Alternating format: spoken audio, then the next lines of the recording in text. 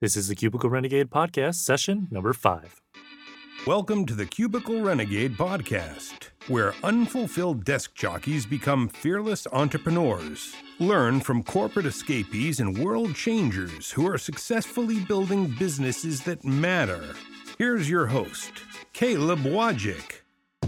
Hey everybody, this is Caleb Wojcik, and before we jump into today's interview with Pat Flynn, I got a few announcements to make. The first one is, I got a new deal with Audible.com where you can get your very own free audiobook. So if you want to pick up Chris Guillebeau's $100 Startup or any other new business book that's out there, just go to pocketchange.com/free book, and you can download your very own free audiobook from Audible. The other announcement is, if you're going to be at WDS this year in Portland, I'll be there. My wife will be there. If you see me there, just reach out, say hi. We're also doing a informal kind of meetup Friday from 4 to 6. And email me at caleb@pocketchange.com for more details about that meetup. And the last announcement is the audio on this interview goes kind of in and out through Skype, but it's really great information, so I think you should stick around and listen to the whole thing. So without further ado, here's the interview with Pat Flynn. Hey everybody, welcome to another episode of the Cubicle Renegade Podcast. Today's special guest is Pat Flynn, founder of Smart Passive Income. Welcome to the show, Pat. Hey, thanks for having me, Caleb. Appreciate it. Yeah, absolutely. So I've been following you through your blog and through your podcast, even before I started back in 2010. And I had the pleasure of meeting you in person for the first time last year in Chicago at the Financial Bloggers Conference. And I had to say you had one of the best presentations there with your keynote. Thank So you you. totally rocked that. And so for those unfamiliar with who you are, can you give us a little bit of a background before Smart Passive Income? Sure, of course. I mean, Smart Passive Income is the blog where most people know me from, but it wasn't the first thing I did online. The first thing I did online was a site that was dedicated to helping people pass an exam in the architecture industry, which is where I came from. And long story short, I used to work in the architecture industry. I loved it. Never wanted to quit my job, actually, unlike a lot of people who are online now who talk about, leaving the 9 to 5 and stuff. I really loved my job. I wanted to be there forever. But in 2008, I got laid off. Luckily, at the time, I had started a blog to help me and a couple coworkers pass this exam. I never intended on anyone else ever seeing it, but it basically was my way of keeping notes and being able to access those notes while I was traveling, and also have my coworkers access those notes too. And anyways, I passed that exam. I was still working. I got a promotion because of that, helped my resume. And I just let that site sit there. I didn't do anything. So when I got laid off, that's when I started to explore online business. I actually did try to get another job in the architecture industry, but it was just, that wasn't going to happen. Nobody was building anything, so no one needed any designers. So I was looking for a solution, and I kept hearing a lot of great success stories of people doing wonderful things online, helping people out and getting paid for it. And I said, okay, maybe this is something I could do. So I started to take some classes and read a ton of blogs and information about blogging and online business and how that works. And I basically found out, well, if you have a site that has traffic, you can eventually monetize it with various means. And so I decided to see if I could do anything with this site that I had that I left sitting there for 6 months. And again, but before that, it was up for maybe, almost a year before that. So it was up for a year and a half before I even started trying to make a business out of it. And luckily, when I first started to check kind of how much traffic was coming to the site already, I didn't expect anything. And I saw that there were thousands of people around the world visiting my site every single day already. It was just, I had no idea why. But I basically found out that because of all the content I put on there, I put hundreds of pages too. I was being found in Google, and people loved the content and started sharing me or sharing the site on forums and in their workspaces, and it just took off without me even knowing it. So when I realized that was happening, after kind of getting over that initial fear of maybe is this site not good enough for people? I want to make sure it's great for people. I decided, well, help me pass the exam, help a couple of my coworkers pass the exam. I think I can help other people too. So I started to advertise on it using AdSense. That did okay, 20, 30 bucks a day max, which is great. I mean, especially after being laid off, but not enough to live off of. Then I started to do some private advertising, basically renting space in the sidebar of my blog to help people or help other companies get in front of that traffic that was already coming to my site. And that started to pick up a little bit as well, maybe an extra $300 to $400 a month per company. And I had maybe 3 or 4 companies advertise on that site at its peak. But then what really changed my life and the amount of income I was earning and what really helped me decide that this was something that I really wanted to do and pass along to people was when I created an ebook or study guide for this exam. And so I spent a good month and a half really taking the content that was on my site and packaging it in a very well produced ebook, one that was much easier to consume, and that was just very straightforward. And I sold that for $29.95. In the first month, I had made a ridiculous $8,000, about $7,905.33. I actually know that number. And it was just mind blowing. I had no idea that any of this stuff was possible. I was making more money selling this ebook almost passively online too, through the different services I was using. For example, people can come to my site, purchase the ebook, get it delivered to them automatically via email, and I don't have to be there in order for that to happen. And that just really opened my eyes to this wonderful world of internet business and automation. I read the 4-Hour Work Week, and that was a big inspiration to me as well.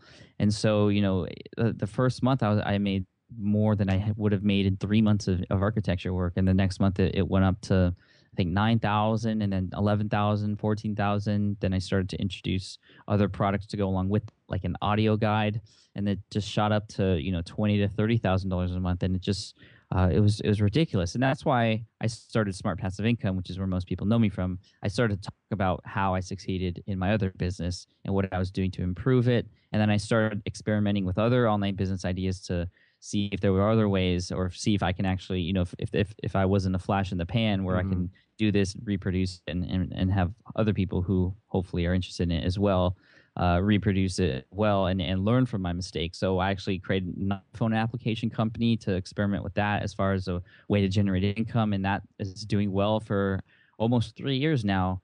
My partner for the iPhone apps and I have been generating between $5,000 and $11,000 a month, pretty much passively, just through the iPhone apps we've created. And we don't build those apps ourselves. We outsource them and then put them on iTunes, which is interesting. And I've done some niche sites. I used to do article writing, and it's just, all over the board. And it's really fun to be able to have a platform like Smart Passive Income where I can experiment with certain things, share the results, get people excited, and help people kind of avoid the mistakes that I make along the way. And that's kind of where I'm at now. And now I have this amazing brand that's taken off. I just like with Green Exam Academy, which is my lead site, I never expected Smart Passive Income to really make a lot of money. And now it's making more through affiliate marketing, through sharing some of the resources and tools and services that I use, and people, being so kind enough to go through those affiliate links to help me earn a commission at the same time, which is great. So I'm always trying to figure out ways to give back to the community and experiment with new things. And now I have this podcast. I'm getting invited onto podcasts like yours, Caleb, and I'm just so thankful and so grateful for where life has taken me. And so that's I said long story short, but that wasn't very short. I'm sorry, but that's kind of the story. No, I like the whole summary, because you start all the way in the beginning where, you just started a blog for your own personal reasons, and it was at least a year, maybe even 2, before there was any sort of revenue or income or business behind it. And it was really the act of you losing your job that really motivated you to earn anything, because you said you weren't earning anything from it while you still worked full time. Correct. Yeah, I had no monetization strategies on it at all. Never had any intention of sharing it with people. And it was getting laid off that gave me the push and the drive to actually figure stuff out. And it's scary to know that if I wasn't laid off, I probably wouldn't have done anything, and I probably wouldn't have been introduced to this wonderful world of online business and automation. And so I'm really thankful for my layoff. I always say it's probably one of the best things that's ever happened to me. And so do you think that your authenticity online is a big reason for your success so far? Yeah, I definitely think so, especially in a world where, well, going back to Green Exam Academy, being upfront about who I was, I was just a regular person who took the exam, and I shared my study, the way I studied for it, and it seemed to be a way that a lot of people resonated with. And I think that played a big role in my success with Green Exam Academy because people could connect with me. People, I was very personal with people. I wasn't a company. If people emailed me, they emailed Pat. It wasn't Mhm. like a customer service at blah blah blah.com or whatever. It was me, and I think that helped, especially because after I started seeing success with the study guide that I published, the company that actually put on the exam that administers the exam came out with their own study guides too, and I was like, oh man, I'm dead. Mhm. Would want to go through me. Of course, people are going to go through, the actual company's site who study guide who puts on the exam, and why wouldn't they? But you know what? Sales continued to go through because I think people knew that they would better connect with me, and that also the guides were cheaper as well because I didn't have any overhead to pay, Mhm. and I think people appreciated and felt more comfortable purchasing and helping out me, who was providing all this content for free on the blog, and then grabbing a study guide to help themselves pass the exam too. And the transparency and authenticity goes even a longer way on smartpassiveincome.com, because this is an industry of blogging and make money online, which is generally speaking a very negative. It has a very negative light to it. When people Right. think of internet business and online marketing and affiliate marketing, people think scam and get rich quick and just feeding off people's hopes and dreams. That's like all this disgusting stuff. And so a lot of people just show what's good, and just uh, kind of the dreams and the what ifs, and you can make this much money. But I wanted to be honest and transparent, because if I was learning online business like I did, I wanted to know exactly what was going on. So that's what I try to share. So that's why I don't just share what's good in my business. I always share what's bad or what didn't work or what I should have done better. And I think, also to go along with that, I actually post how much money I make, which I had no idea that this was going to be so well received in this industry. But apparently no one else was doing it, or just a couple of other people. And I think it speaks highly of what I'm exactly trying to do. It's like a stock market. It's like Mhm. it's like a stock in a stock market. They come out with quarterly earning reports to let their investors know that that's an actual company that they should be continuing to invest in. And I think of my site as the same way. If people want to invest their time, their effort, and for some people their money as well, and the tactics and strategies that I'm teaching, I want them to know that what I'm teaching is real, and that I'm giving them all the information they need to make an educated decision whether or not to invest that time and like I said, money with me as well. Yeah, and I think that a lot of people start trying to make money online by teaching people how to make money online. Do you wanna touch on that a little bit about how you actually earned money online before you tried to teach people about it? Yeah, it's funny because that's a very common thing to do, and I think because it's the easiest thing to talk about, because there's just so much information out there about it, so it's really really easy to regurgitate information or just spit it in a little bit to make it your own. And it's kind of unfortunate because you can do like a little bit. You can see a little bit of immediate success, but as far as long term, you're never going to get anywhere unless you actually have that proof, or those businesses that actually qualify you to start teaching people. I mean, if someone wanted to, just as an extreme example, if someone were teaching me weight loss, and they were 400 pounds overweight, it just wouldn't make sense. Mhm. I wouldn't trust them, and it kind of goes the same way with making money online. Like, who would trust someone who hasn't made money online yet, except by teaching others how to make money online? So that's why I'm really trying hard to make sure that my non-smart passive income earnings are up there as well, because I don't want to be the person who only makes money from just telling other people how to do that. I'm like almost disgusted that I'm associated with that, but that's just how it's been, because my site's been shared and is ranking really high in Google, and a lot of people think highly of it, which is great. But I'm really trying hard to also make sure that I'm making good side income away from that site as well. And so I'm actually generating about $10,000 to $12,000 a month on average over the past year and a half, outside of Smart Passive Income, with Lead Exam Academy, and some other niche sites, and iPhone apps, and excuse me, things like that. So it's great, but I think, yeah, I mean, I would definitely use experience to help yourself teach others in a way that allows you to earn money from that. So the more people you can help, the more people you get. My philosophy is the more people you help, the more you're going to get paid back in return. And the easiest way to help is to help people with something that you have experience in, and something that's different. I mean, if you don't have any experience in making money online, you're only going to be regurgitating stuff that other people have said, and you're always going to be, you're never going to be the leader of the pack. You want to create things that allow you to be seen as someone who's innovative, creative, someone who's doing something new. And that's kind of what I try to do on Smart Passive Income. I mean, I'm not the only one to talk about making money online, but I always use my own experiences with my other businesses to drive my content. Yeah, and I think that's a very important piece. I think that it's very easy to regurgitate things you've read or heard. And I think if you're just always publishing stuff that's already been said before, people probably shouldn't even be listening to you unless you're aggregating it in the most amazing way possible. There's probably other people should be reading. Mm-hmm. Yeah, agreed. So one of your theories is to be everywhere. And I think I initially found you through your podcast. And I know that's something that you survey your audience about, is how they initially heard of you, whether it's YouTube or even your blog. How important has that been to you to have all these different kind of outposts that you have content on to attract an audience? Yeah, I mean, just as a quick rundown, my philosophy of be everywhere came about when I was preparing a presentation for Blog World Expo in LA in 2011. And what I did was I actually surveyed my readers, just my blog readers, not people on my podcast or not people on my YouTube channel, just my blog readers. And I asked them, how did you find out about me? Was it through Google? Was it through Facebook or Twitter or my podcast or YouTube? How did you first hear about my brand? And the results were staggering. I actually couldn't believe it. The podcast was number one, with 20% of people who read my blog found me through my podcast. And this was not a little, collection of survey answers. It was over 10,000 responses. So it was a good, pool of data to look at. And it was just amazing. So number two was my YouTube channel.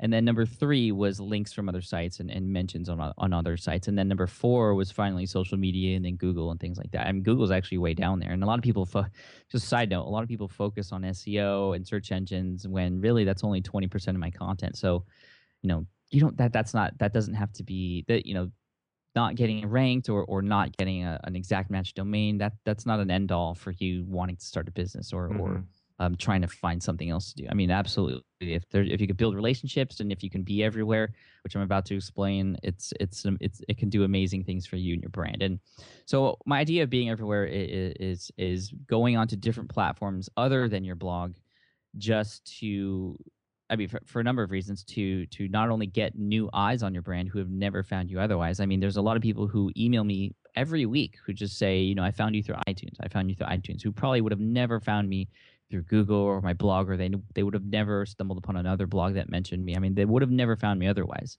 And that happens on YouTube. That happens on iTunes through my podcast. And not just iTunes, too. I mean, there's a lot of other podcasting networks out there like Stitcher and what have you. But so not only do I get other eyes on my brand, but for my audience who is a part of my brand already, they see me as more of an expert, as more of an expert, someone with more authority. I'm not just a blogger, but I'm a blogger, I'm a video recorder, and I'm a podcast generator. So I'm hitting people from all three ways. And it's kind of like a very powerful triangle that you can have in your brand. You're hitting people who like to read, people who like to consume audio, and people who like to consume video. But also, you're just that much stronger as a brand. I mean, I don't know about you, but if I came across two people that were exactly the same, except one other person was also producing content on a podcast and on YouTube, I would definitely think of that person who is producing content on those other platforms as more of an expert, as someone who is out there, who's really passionate about what they're talking about. And I think that's really, really important. And so recently, I did that presentation in LA last year, and it was very well received. I posted that replay in a podcast episode, and I've been noticing a number of other people, even A-listers and big time names in the blogosphere, follow that advice. Create YouTube channels. I know Corbett Barr from ThinkTraffic.net is recently getting into the YouTube channels and producing more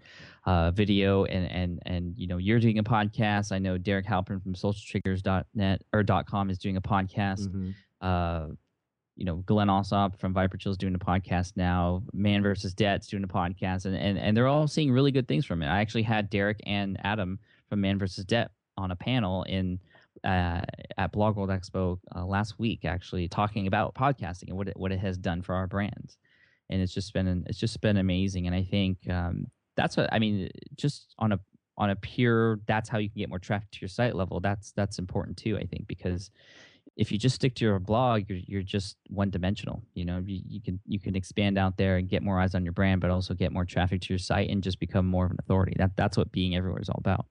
Absolutely. And I think that specifically you've talked about how your brand has grown. And I think that a lot of it has to do with how you've put yourself into the brand. I don't think that Smart Passive Income could exist without you, really. I mean, yes, there is guest content on your site, but the podcasts and the videos you do and things like that are all you, and people subscribe because, they're interested in you and what you're doing. And so, how can people stand out through audio and video? What are some of your tips possibly in both of those areas to inject that personality? Well, yeah, I mean, I think the personality is important. I mean, not every brand needs that personality. I mean, there are definitely a lot of brands out there who are doing very successful things without having a name attached to it. Mm-hmm. But personally, I feel, at least for my brand, that the name and I am very important to the brand, because that's what people can connect with, and that's the reason why I would lead, if I had to choose one or another, I would choose definitely going with a more personal brand with a face to it, because people Mm-hmm. connect with people. They don't connect with the content, they don't connect with with the design of a site. As important as those things are, it's the person who is writing that content, or the person who has designed that blog is who people are going to connect with. So for me, I knew that my personality was a strong point, which is why it's very prominent in my brand. Now, as far as putting that personality into my brand through audio and video, there's a lot of things that I do on my podcast. I'm just very real. I don't edit anything, and I'm just me. Mm-hmm. I inject some interesting things into the podcast. For example, if you listen to my intro, at the beginning of every intro, I have a little fun fact read by the movie guy voice who does the intro to the podcast about me. So a Mm-hmm. lot of people know that I have a dog named Gizmo, or that my favorite movies is Back to the Future, or that I can play every instrument in the brass family. Little things like that. And I know that has nothing to do with passive income or the content that I'm talking about in my brand, but it has everything to do with building relationships with people and connecting with people. And I think it's those little fun facts that get people interested in you. I mean, when we think about our friends and who our best friends are, it's those little cool things about them that really make us love them the most. And same with our significant others. I mean, it's just about building relationships, and like I said, people connect with people. So trying to put yourself in your brand as much as possible is always a smart thing to do, and that's how I do it through audio and via the podcast. Now through video, one of the most simple things you could do is just put your face in your video.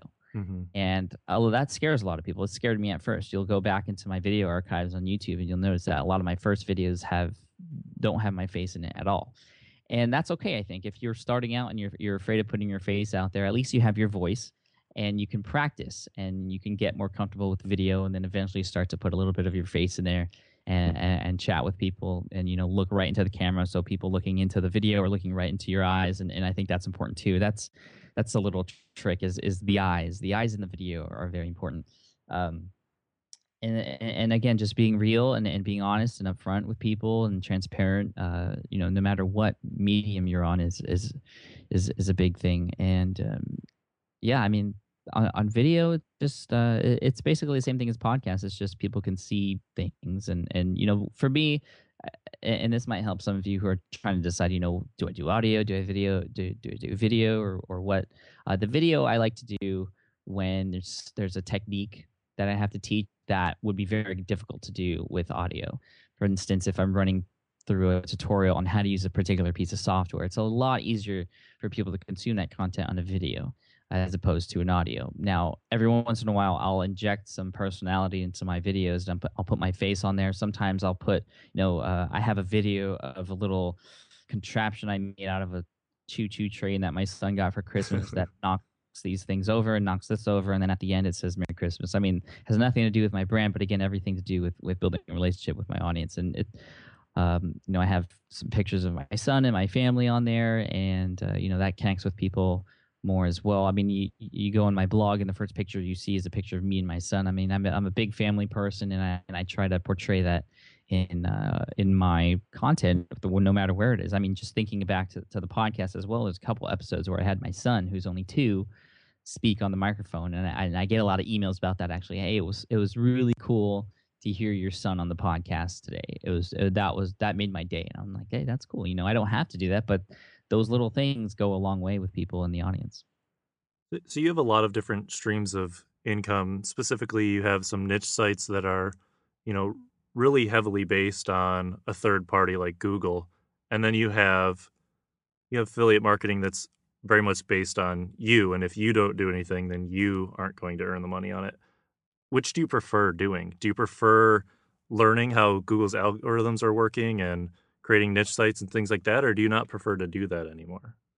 Um, I prefer having more control, Hmm. and Google recently has been showing that it's very hard to control what's going on with them because they're making a lot of changes. I have these niche sites and they're doing well, and even with their most recent changes, they're still doing pretty well, luckily. But I would much rather, I really it all comes down to how much value am I giving to people. See, with niche sites, for a long time, people had the idea that they could game the search engines and rank high in Google, and a lot of people were sacrificing good content for that. They were just writing for search engines, not for people. And now they're starting to see the penalties behind that. And I do have one niche site that's doing really well, and I feel it's doing really well because it's still providing a lot of great value to people. It's my security guard training niche site, which is actually helping people get jobs in the security guard training industry, which is amazing. I actually have a job board on the site where I can see there's a lot of activity and a lot of people finding jobs, and that's great. And so a lot of my smaller niche sites that I was experimenting with that didn't really do much, that were trying to just write content just for Google to rank high, those are getting, those aren't seeing as many returns. Those aren't ranking as high anymore. And so really what I think it's about now is just providing as much value to people as possible and affecting the most people as possible at the same time. And with the personal brand like Smart Passive Income or Green Academy, I'm able to do that much more. And as a result, I'm seeing a lot more returns. So niche sites are great. They're interesting, and they're a great way to start out because you can see returns a lot faster than if you're to create a personal blog about a Hmm. particular hobby that you have.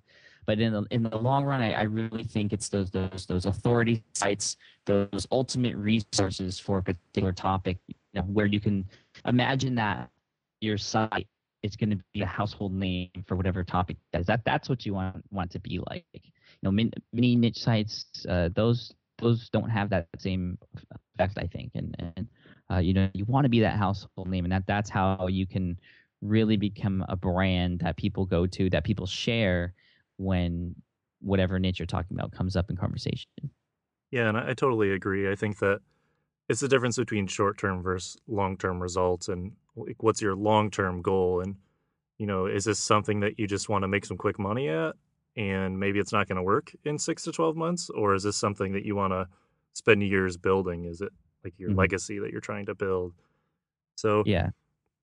what would you tell someone that is perhaps listening to this in their cubicle or on their commute, and they just feel stuck and they don't know where to get started? What are some of the first few exercises you would recommend they go through to, decide which direction they should go in online? Right. Well, definitely going online would be the first decision, knowing that that's something that you want to do, and knowing that you don't want to be in your cubicle anymore. I think that's very important because some people don't even know that. Some people get stuck, and then eventually, when they're 65, they realize, oh crap, I just wasted all this time. I mean, some people love their job. I mean, I loved my job, and I Hmm. probably would have been happy if I stayed in my cubicle till I was 65, and that's okay for some people. I mean, if that's what you enjoy, that's great. As long as you're happy, that's really what matters here. And I know for a lot of people, their current jobs aren't making them happy. So doing something online and understanding that that's the path that you want to take, it would be the first step. Now, in addition to that, obviously, the question you have to ask yourself is, okay, what can I do? And I think it's not really what can you do, but it's what can you do for other people? What do you have to offer that other people can benefit from? And I know for a lot of people, they're going to be like, I don't really have that much to offer, or oh, there's already a lot of people out there who are doing the same thing, and that's very common. And don't let that stop you, though, because there is something in there. And I truly believe that in every person, if you have the drive and the energy and the patience, you can create an online business based on something that you have experience with in your life. You just have to really want it. Now, as far as what that is, there's a lot of there's a number of things that you can do or ask yourself. The first thing is you can ask yourself, okay, what do people come to me for advice for? That's a big one. For me, when I passed the lead exam, a lot of people were asking me, well, how did this exam work, or what are my first steps and things like that. So, is there anything in your life that people come to you for advice for often? That would be a great place to start, and then start to do research on what else is out there already that is talking about the same thing. And more than 100%, I almost guarantee that there is someone already talking about that, something that what if you have something that you have experience with that a lot of people ask you questions about, I guarantee there's someone else out there already talking about that, and that's good.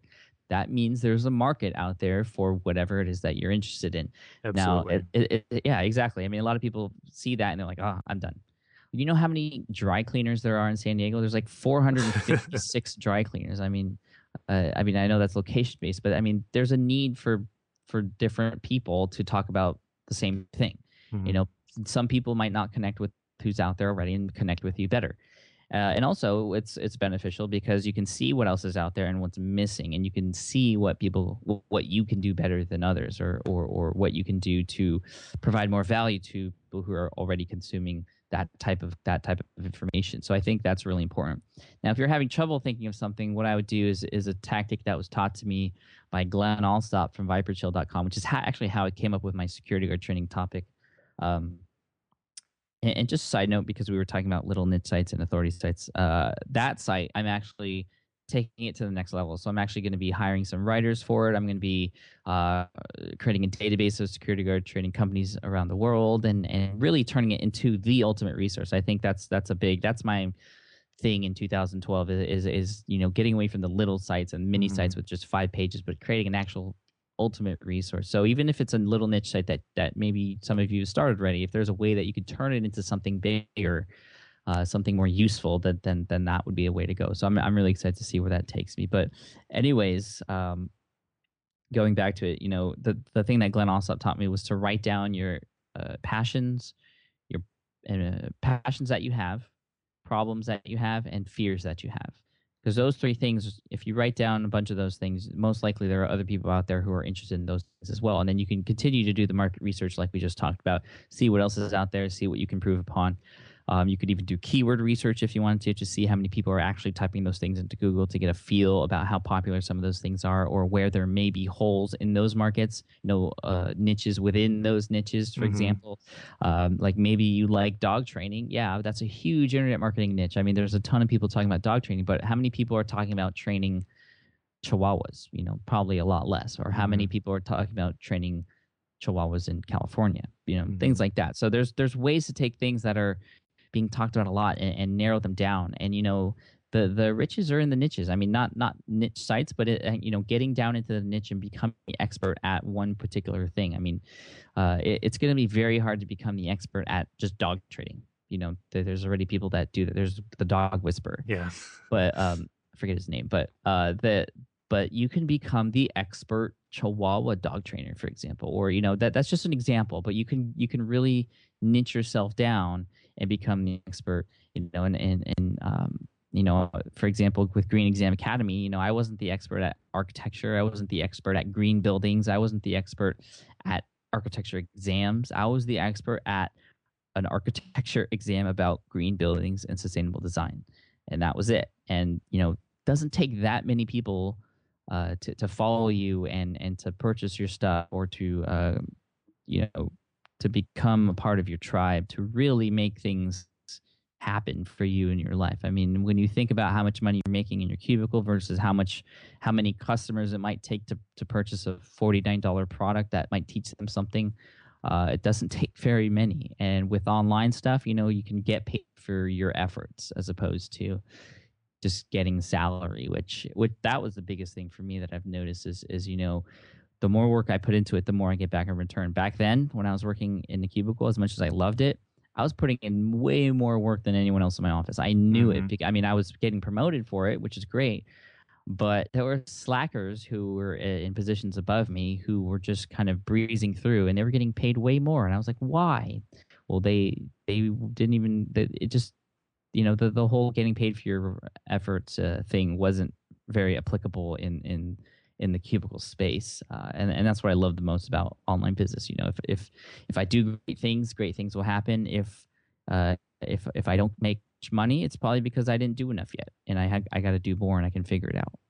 Yeah, and you touched on so many amazing points there, and I think the one that stands out the most to me is the riches are in the niches piece that you talked about. And you were the expert, or one of the experts even, along with the company that ran the test of that one singular test, and you were able to build a business around it. So and it was something you were passionate about, but maybe it wasn't, that exam didn't keep you up at night, but it was something that you that you knew enough about that you could turn into a business and that you could sustain your life on after tragedy of losing your job. And so people just need to find whatever that thing is and go for it and try a few things and see what works, see what you're interested in, and really try to be the expert in something that there isn't someone in.